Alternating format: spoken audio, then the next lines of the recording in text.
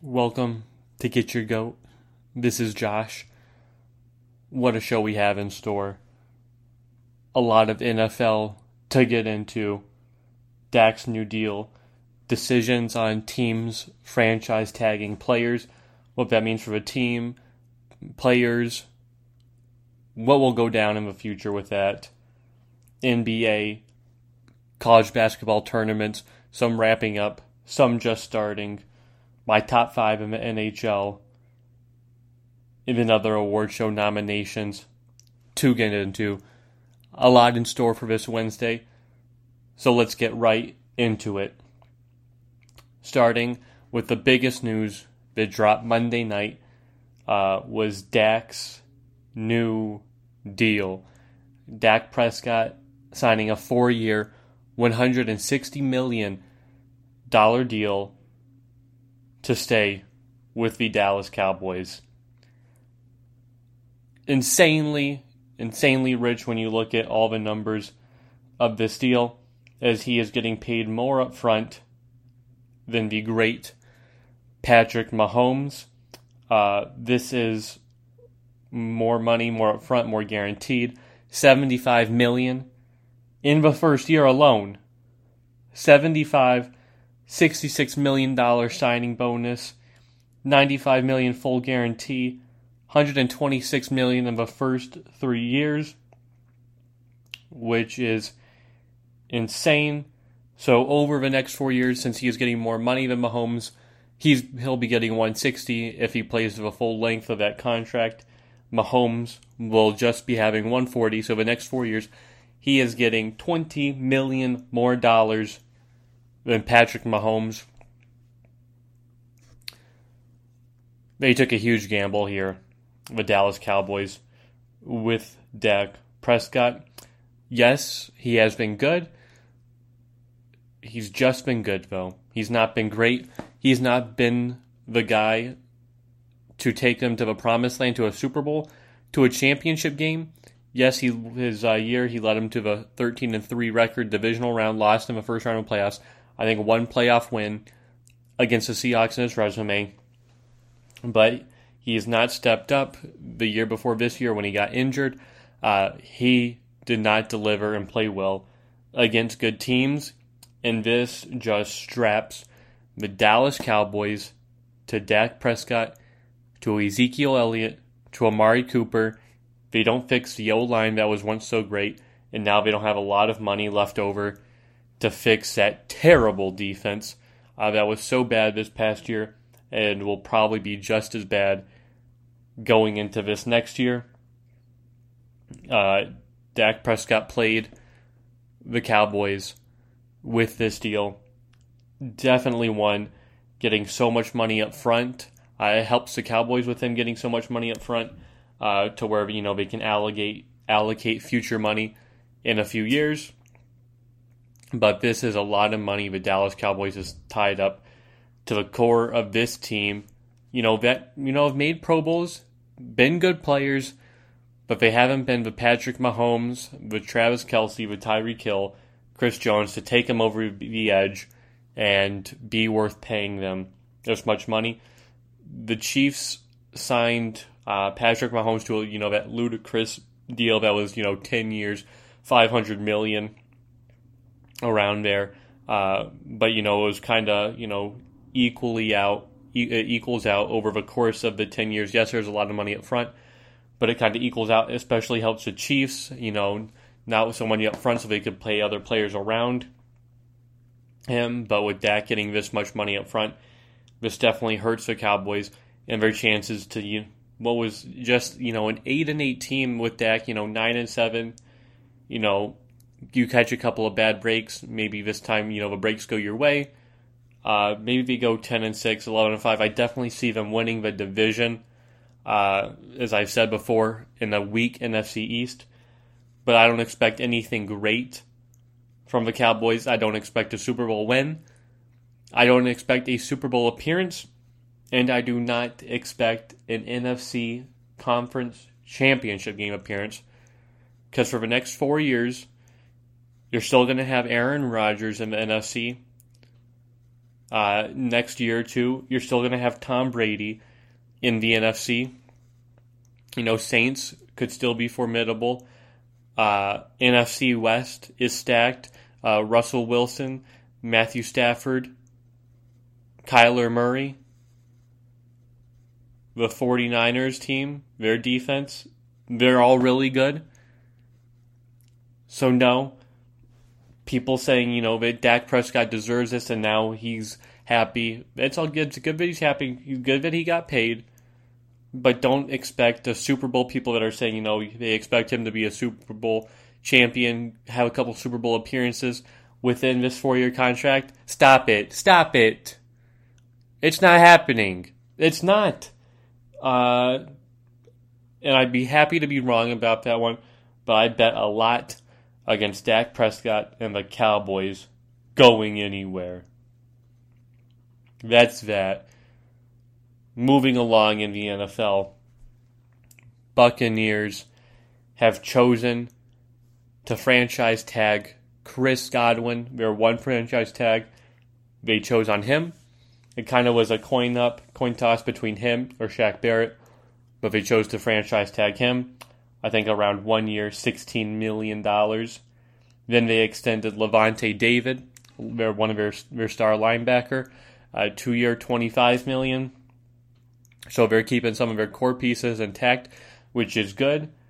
Chris Godwin was hampered by injuries last year, didn't play a full 16, but he was very good. A great route runner, had a great rapport with Tom Brady, and keeping him is great because it just unlocks his offense so much more with Mike Evans on the other side, Scotty Miller in the slot. So this was definitely money well spent for a team that wants to compete, wants to win again with Tom Brady as a quarterback. Same with Levante David, having the two-man wrecking crew in the inside with Devin White and Levante David. A very smart move. But what does this mean for Shaq Barrett? With money getting allocated elsewhere, it was smart not to franchise the same player again, as the Bucs used the franchise tag on Shaq Barrett last year. He would have definitely had a pay increase because of the franchise tag rules. But this means with the money the Bucs have left, they could either use it all to re-sign Shaq Barrett, which means Shaq Barrett would get, probably a longer-term contract, which is good for him, and I think good for the Bucs if they can find a sweet spot. Definitely, I don't think they'll overpay him because they don't have the money to overpay him. But if they don't sign him, Shaq Barrett will still get paid on the open market as a younger, 27, 28 years old, and who has racked up quite a few sacks the last few seasons and was dominant in the postseason against Aaron Rodgers, against Patrick Mahomes. So teams will definitely want him. That would be a huge loss for Tampa Bay, having, the edge rushers on both sides with Shaq Barrett and JPP. But I think that the Bucs, either through the draft or free agency, they could find a competent piece, but definitely not as good as Shaq Barrett has been. Then Kenny Golladay was not tagged by the Detroit Lions, which I expected. Did not expect him to get franchise tagged. They could not even work out a long-term deal with him. So a great Lions wide receiver will now be leaving Detroit. As I've been saying, it looks like they're going to overhaul their receiving corps. Marvin Jones, Danny Amendola, Kenny Golladay no longer be there with the new front office, new coaching staff. It looks like he will be going elsewhere. Yes, he did not play a lot last year, injuries, but in what he has played and has been a consistently good player, touchdown passes, double teams, he's just a big, long wide receiver who can catch 50-50 balls, and I think has another gear in him, Megatron-esque type of gear, where he will require double team after double team because he racks down touchdown catches. He is a red zone threat. He is a great all-around wide receiver, good route running, decent speed, a very, very good player. and whoever signs Kenny Golladay will be huge, and this just hurts the Detroit Lions. But as it's looking as it is in the case of a rebuild, it doesn't really matter to the Detroit Lions at all. Next, the Bears franchise tagged Allen Robinson. He is a tremendous wide receiver for the Chicago Bears.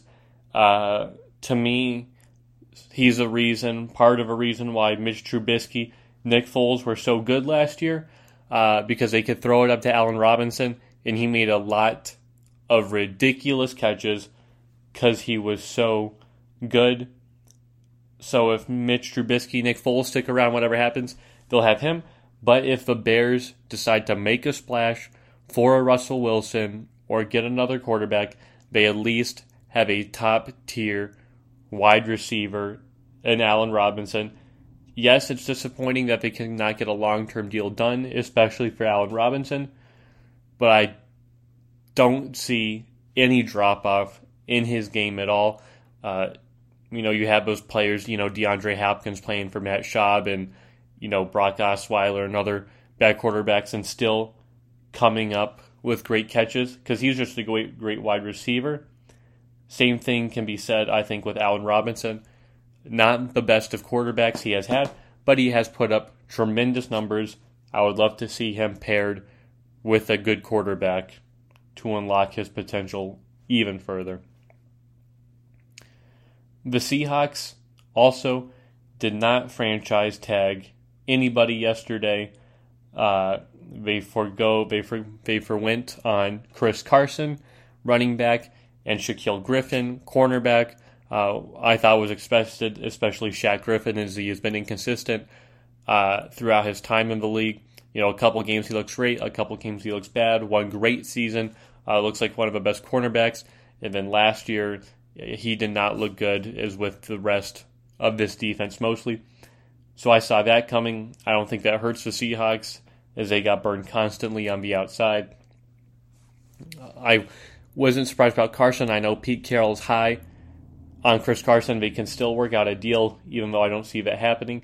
I think Chris Carson wants to get paid more and views himself as an elite running back. I do not. Injuries and inconsistency in his play, that offensive line that Seattle has, maybe I'd like to see him go to a different offensive line or a different team with a better offensive line. But I definitely don't think this hurts the Seahawks, as there's other options out there that are more better or at least competent than the players they chose not to franchise tag. The Green Bay Packers did not franchise tag Aaron Jones. Aaron Jones, to me, is one of the best running backs in the NFL. I definitely think he is top 5, top tier. He is great. He plays with Aaron Rodgers. Great offensive line. I was kind of surprised that they didn't tag him, but I think they hope to re-sign him, probably to a 3-4 year deal. And that'd be great for the Packers. The Packers definitely want to re-sign Aaron Jones, keep all the great weapons they have now to keep on making run after run until Aaron Rodgers calls it quits. And Aaron Jones is one of the 2 key pieces needed for Aaron Rodgers. They have a great wide receiver in Devontae Adams in the outside for Aaron Rodgers, to throw the ball, catch with, have that rapport with. But having Aaron Jones is just as huge. Having a guy that can run the ball down the hole, open up the play-action game, plays well in the screen game as well, flipping out to Aaron Jones. Definitely helpful for Aaron Rodgers to have the other Aaron back as well. I definitely will see and definitely think Green Bay will find a deal to re-sign Aaron Jones. If not, that is a major hole that needs to be filled. Jamal Williams they have back there, but he's more of, just a third down kind of pass back kind of guy. They also have A.J. Dillon, who did look really well in the snaps that he had, but was a rookie, so he just needs more experience, more game time. So we'll see how high they are on him compared to Aaron Jones.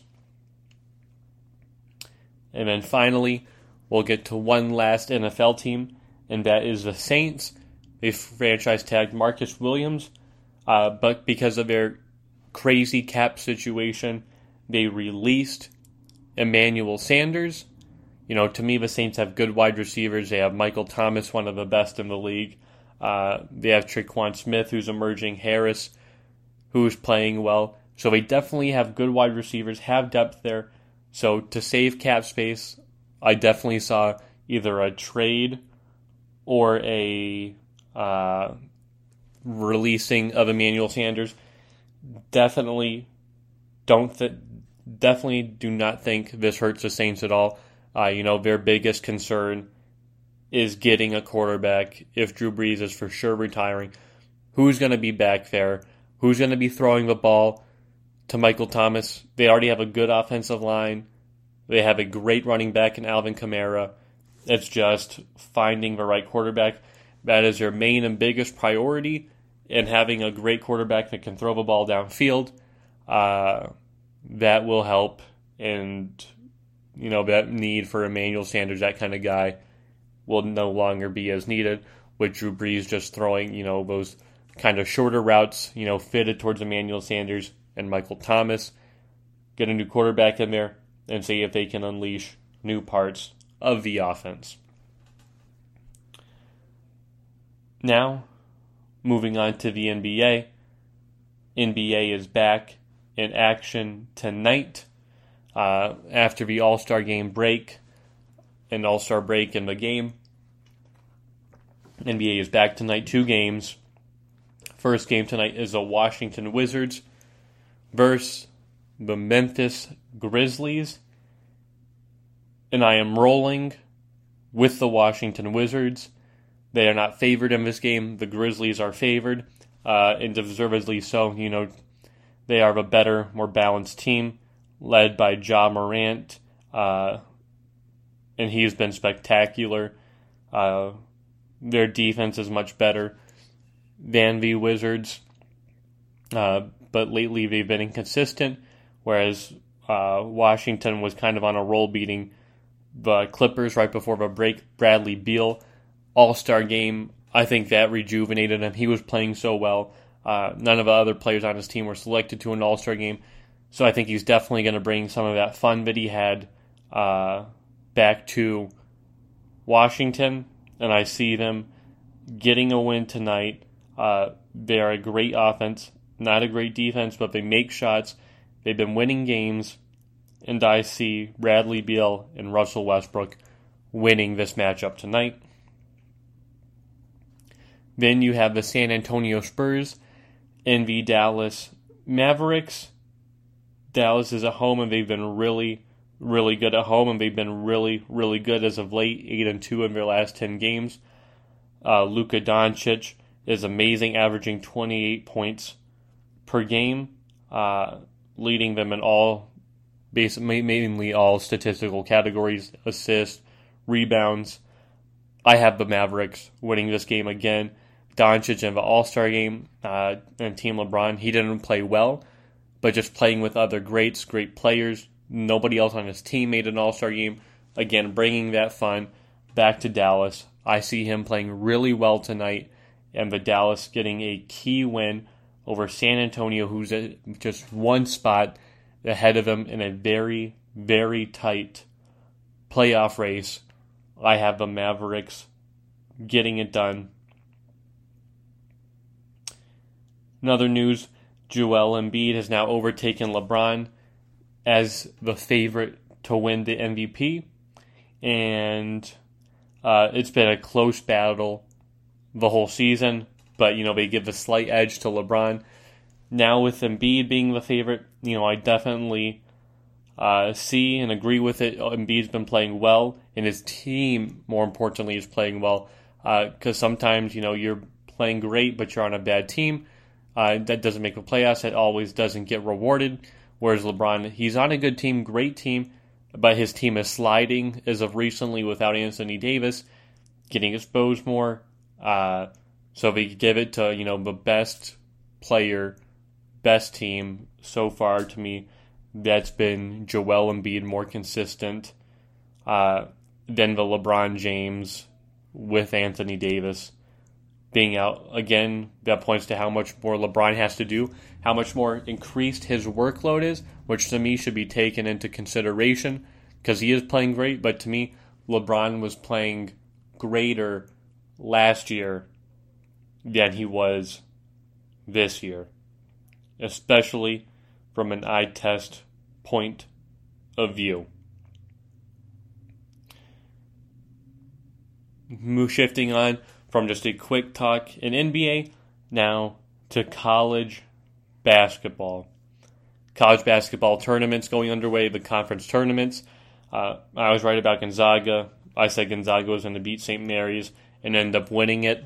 However, it was very, very close. The game yesterday against BYU, they were down by 12 at halftime, and they just charged back. Jalen Suggs was great offensively and defensively, and to me, this game was tight, back and forth.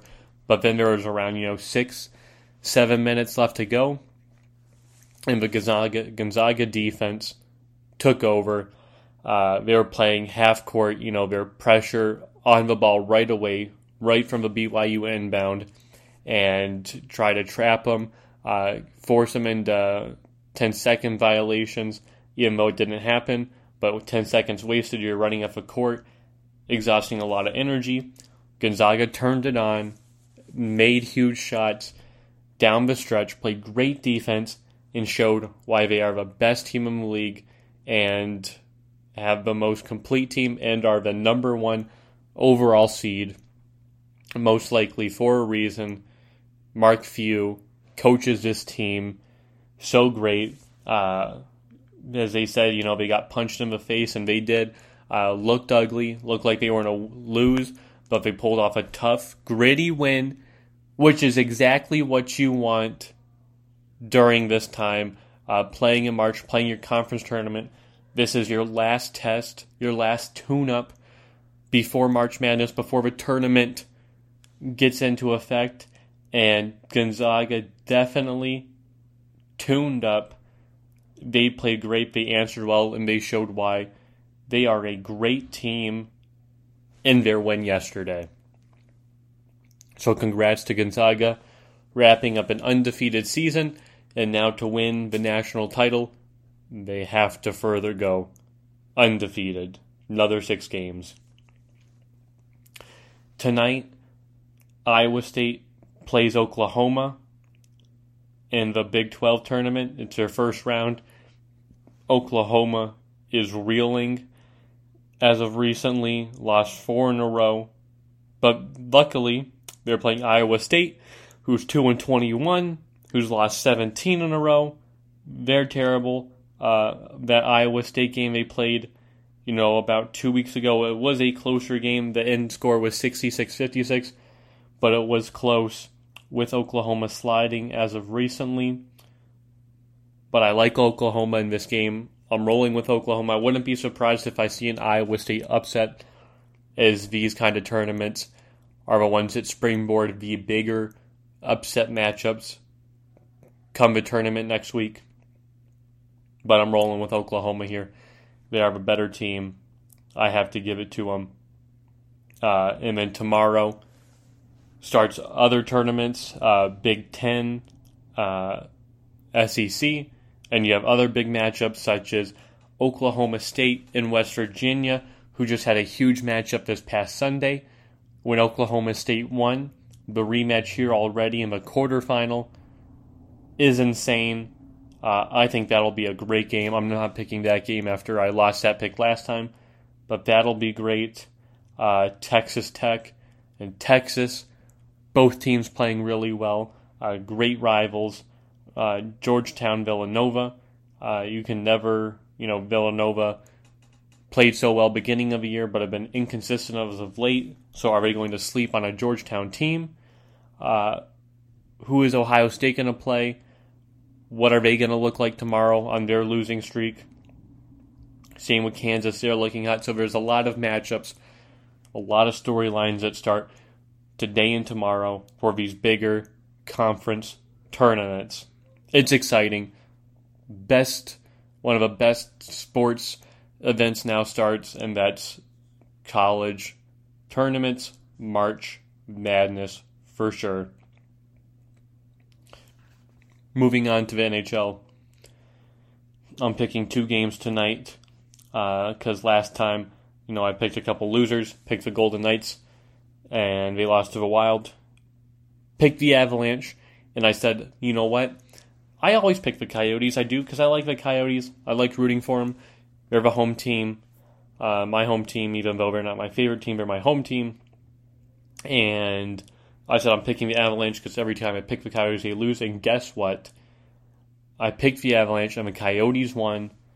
I'm not picking that game tonight, but I hope for a Coyotes win against the Avalanche again. I will pick the Golden Knights again over the Wild, as it's needed for the Coyotes. And, Marc-Andre Fleury has been playing so well this season. Last game, Vegas just couldn't score. It wasn't on Fleury's fault at all. It was on this offense not being able to get the job done. So I'm rolling with Vegas again. I expect it to be close with the Wild playing well. And then I'm picking the Kings over the Ducks. Ducks just had a great win over the Kings in overtime. But with the Kings being a little better, definitely have the Kings. And then yesterday, my Pittsburgh Penguins beat the Rangers again. Back-to-back wins over Rangers. 3 wins in a row. Go Pens, go. This is awesome. This is exciting. This is a Pens team I want to see. Tristan Jarry has been amazing. As I said in my earlier first podcast, how shaky he was, didn't have faith in Jarry. He is now playing lights out. Fantastic hockey. Jarry is playing now, solidified his spot in the net starting. He's played great. Kapanen on the same line with Malkin, reaping huge benefits for both of them. Malkin looks great. Kapanen looks great. They're feeding off each other. The shift that they had yesterday at the end of the second period with Rodriguez, Malkin, and Kapanen was one of the greatest shifts and just so dominant. The puck possession, the passing between them all, finishing with a great goal by Kapanen. All was outstanding. Jake Gensel, that top line with Crosby. Teddy Blueger, the third line with Tanev, shorthanded. They're just playing really well. To me, their first 3 lines is amazing. It's kind of just that fourth line. Can they get production, defensive stops?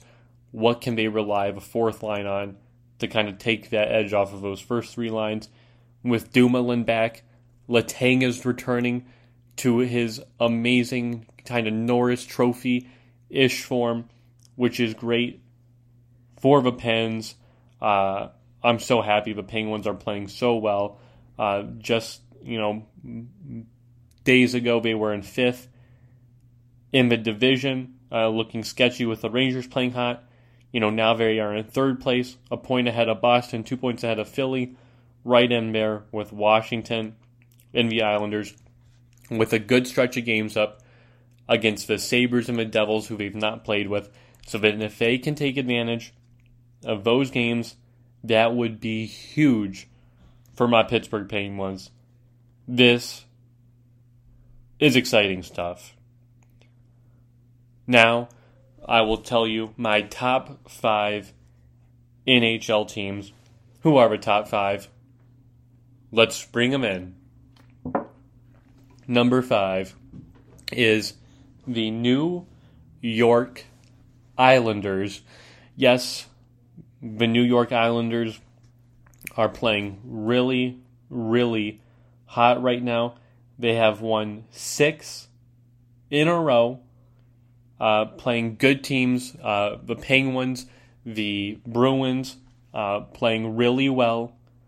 Matt Barzal against the Sabres, goal of the year candidate to me. It's like, Oshie had that one, and finally it got put on the back burner to a goal like Matt Barzal, who is just playing tremendously. Because of him, we think of them as a defensive-oriented team.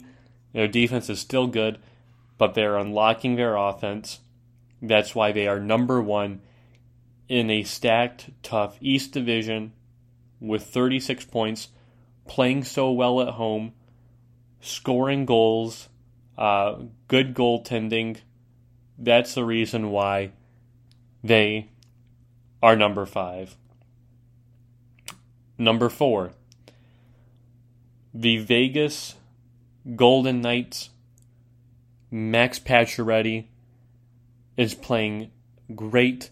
Sometimes you have that age number in your mind. Are they slowing down? You talk about Crosby at 33 slowing down. Max Pacioretty at around that same age, 32, 33. Will he slow down? But so far he's shown no signs of that. He's playing great. They had won 4 of their past 5, just dropping that game the other night to the Minnesota Wild. But they've been dominant in their division, which is why they are number 1. Again, strong at home, scoring a lot of goals, great differential, and a great goaltender in Marc-Andre Fleury, who is, to me so far, the goaltender of the year, and deservedly so, at like 35 years old. So it's amazing to see Marc-Andre Fleury play so well. Number 3, the Carolina Hurricanes, another team who is very, very hot right now. Guess what? Another good home team, even with limited fans in attendance. Vincent Trocheck playing out of his mind. A 7-game win streak for them. Another great point-goal differential. They are playing outstanding, tied for the most wins in the NHL, right behind the Lightning there in the division. They've played well, beat good teams. Carolina Hurricanes is a team to watch out for. They're playing great. Number 2 is the Toronto Maple Leafs, and I had a hard time, with this, and then my number 1 that I will review here shortly. But Toronto, on the eve of a 3-game losing streak, I had to put them at 2, even though Mitch Marner, Austin Matthews, playing so well, that McDavid-Draisaitl-esque type scoring duo that they are, still leading their division, got the better of the Edmonton Oilers. For that, I still respect them, but that 3-game losing streak looms large. Looks like their defense is improving. Will that stay the case for the Toronto Maple Leafs? Then, my number 1 team is the Tampa Bay Lightning. I hate to say it. I do. Don't like the Lightning, but I have to give it to them. Andre Palat is playing really well. A really balanced team. They've won 4 of their past 5. They're number 1 in the league. They're great at home. They have the best goal differential at plus 36, which is insane. Insane that a team is that good, scores so many goals, and doesn't allow that many, and they are playing really, really well and have beat the teams that are behind them, Carolina, the Blackhawks. They are playing well. This whole team, Steven Stamkos, Andrei Vasilevsky, their depth kind of unmatched right now in the league. They're playing great. So there you have it. That is my top 5 NHL teams. Number 5, New York Islanders. Number 4, Vegas Golden Knights. Number 3, Carolina Hurricanes. Number 2, Toronto Maple Leafs. And number 1, the Tampa Bay Lightning. That's my top 5 right now. And speaking of the NHL as well, there is just some massive agreement between the NHL and ESPN. I think regarding games like a 7-year deal or contract to where, games will be exclusively played on ESPN, ESPN Plus, on Hulu. on all that. So that's very exciting, especially with NBC Sports kind of leaving and no longer being a thing after this year. Having that to watch games also on ABC is great for the NHL, for viewership. Is it just always going to be advertised now? Hockey is back. More mainstream now, which is always better for sports. So I love it. Now, moving on to some stocks. Insane day today for the main, the best, the GME, the GameStop, GameStonks. Opened at $269 today, went to $348, and had the drop-off sell right off a cliff, right around to $280, then fell off again to $240, then again to like $172, before it jumped right back up, to $240, then it jumped up again to $260, and kind of hovered around the $260 spot the rest of the day. An insane stock. Same with Tesla, shot up high to $717, then went all the way down back to the 660s. Roblox's IPO was today. Strong IPO, closed at $69. Cost, another meme stock, jumped all the way up to $40. That was insane. Same with Express, kind of doubled your money there. So the stocks were making moves today with the market up. A lot of green for sure. Now, time to get on to some award nominations. Monday, I believe it was, or yesterday, the BAFTA nominations were announced. I think that's the British Academy Film TV Association, or Film and Television Arts, my bad. Crazy announcements. A lot of snubs, a lot of surprises.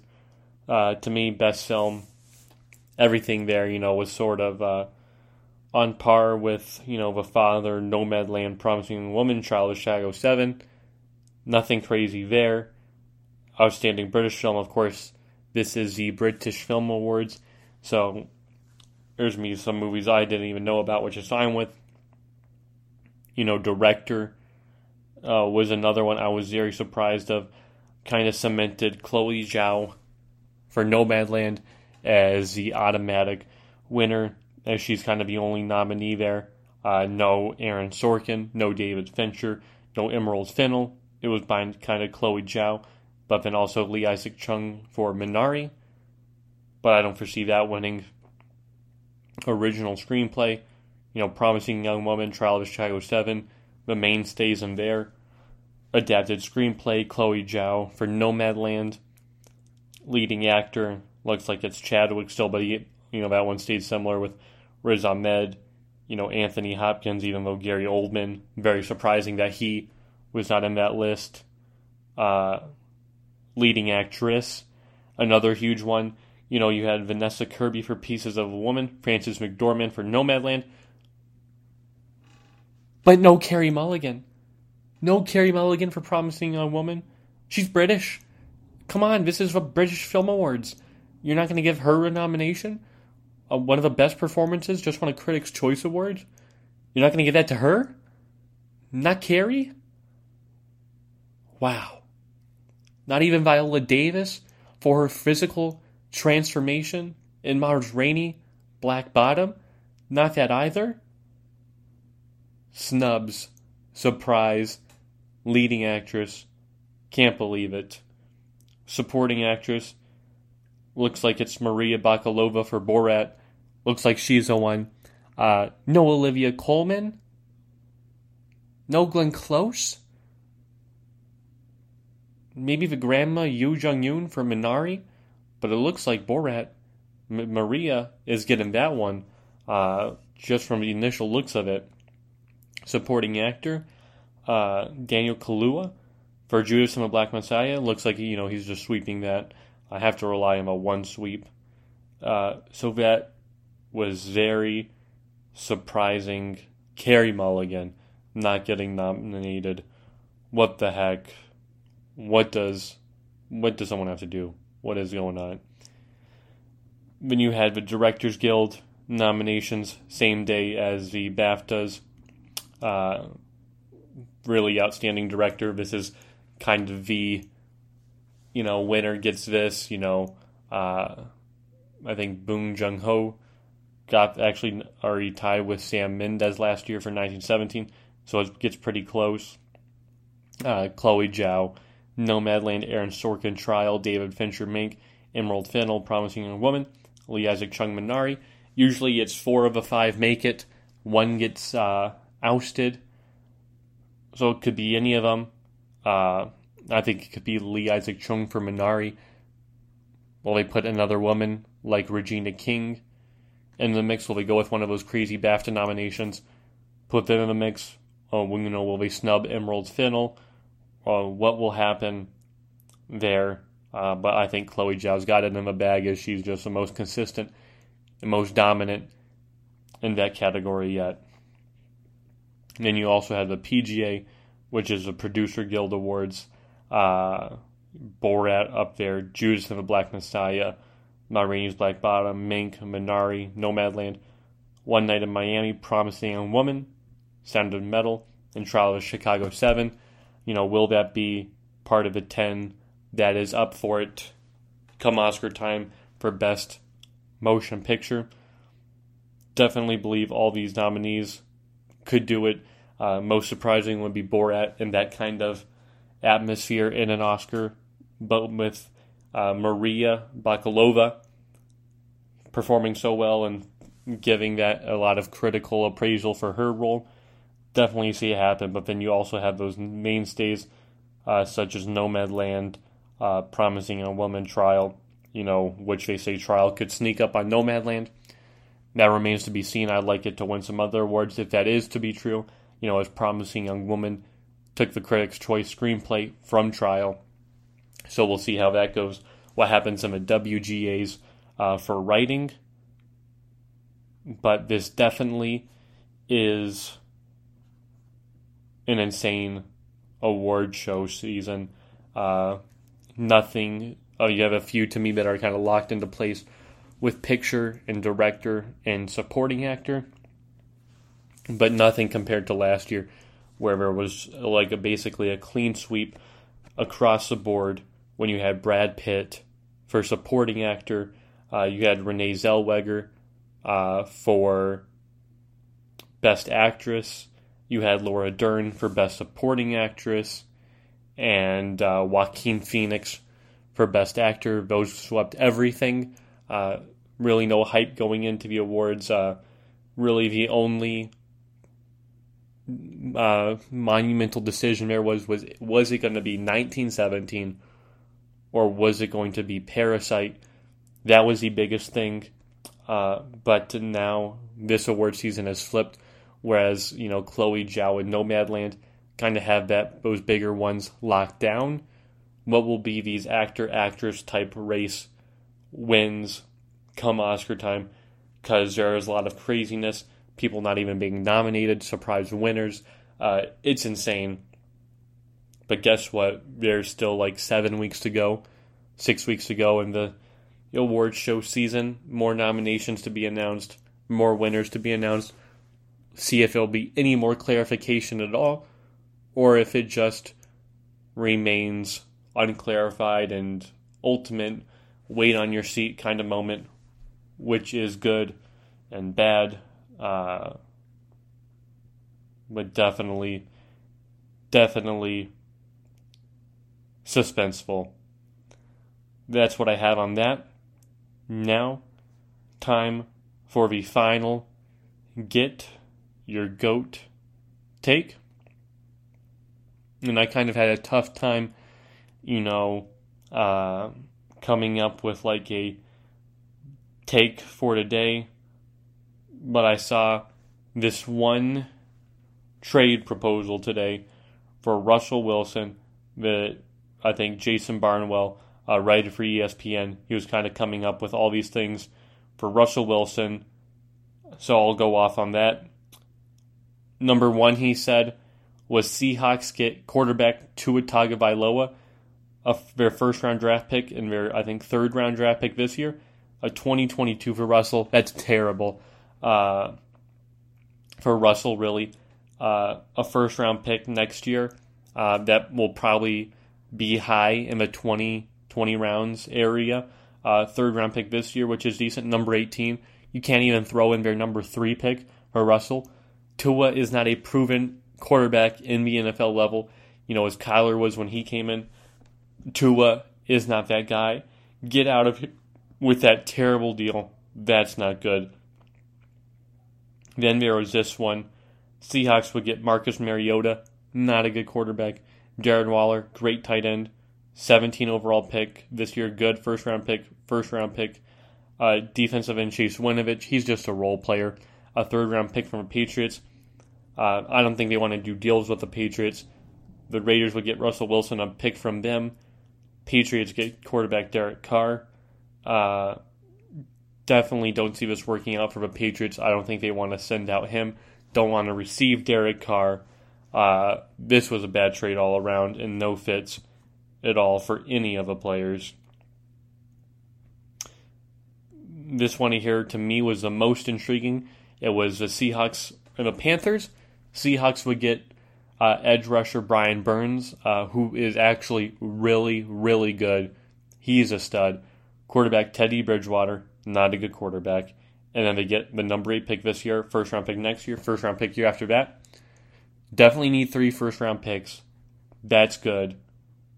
Brian Burns, amazing, amazing player. Help out the defense tremendously. Have a number 8 overall pick this year. Either draft a quarterback if you don't like Teddy Bridgewater, which is funny that his name is Bridgewater because he's the ultimate bridge quarterback. Not the real deal, but just kind of that guy to get them and hold them in steady until they get a real deal quarterback. Then there was, to me, the most outrageous, which was offer number 4, Seahawks getting QB Sam Darnold. Pathetic. Edge rusher Bradley Chubb from the Broncos. Great. But then just 2 first-round picks. One this year from the Broncos, number 9, and a first-round pick next year. Whereas the Broncos get Russell Wilson and a third from the Seahawks. Don't think for giving up that. They get something from the Bears. Bears get Drew Lock from the Broncos. And the Jets get another third-round pick from the Seahawks. A lot of trade, a lot of draft pick capital getting moved around here. Not happening for all teams.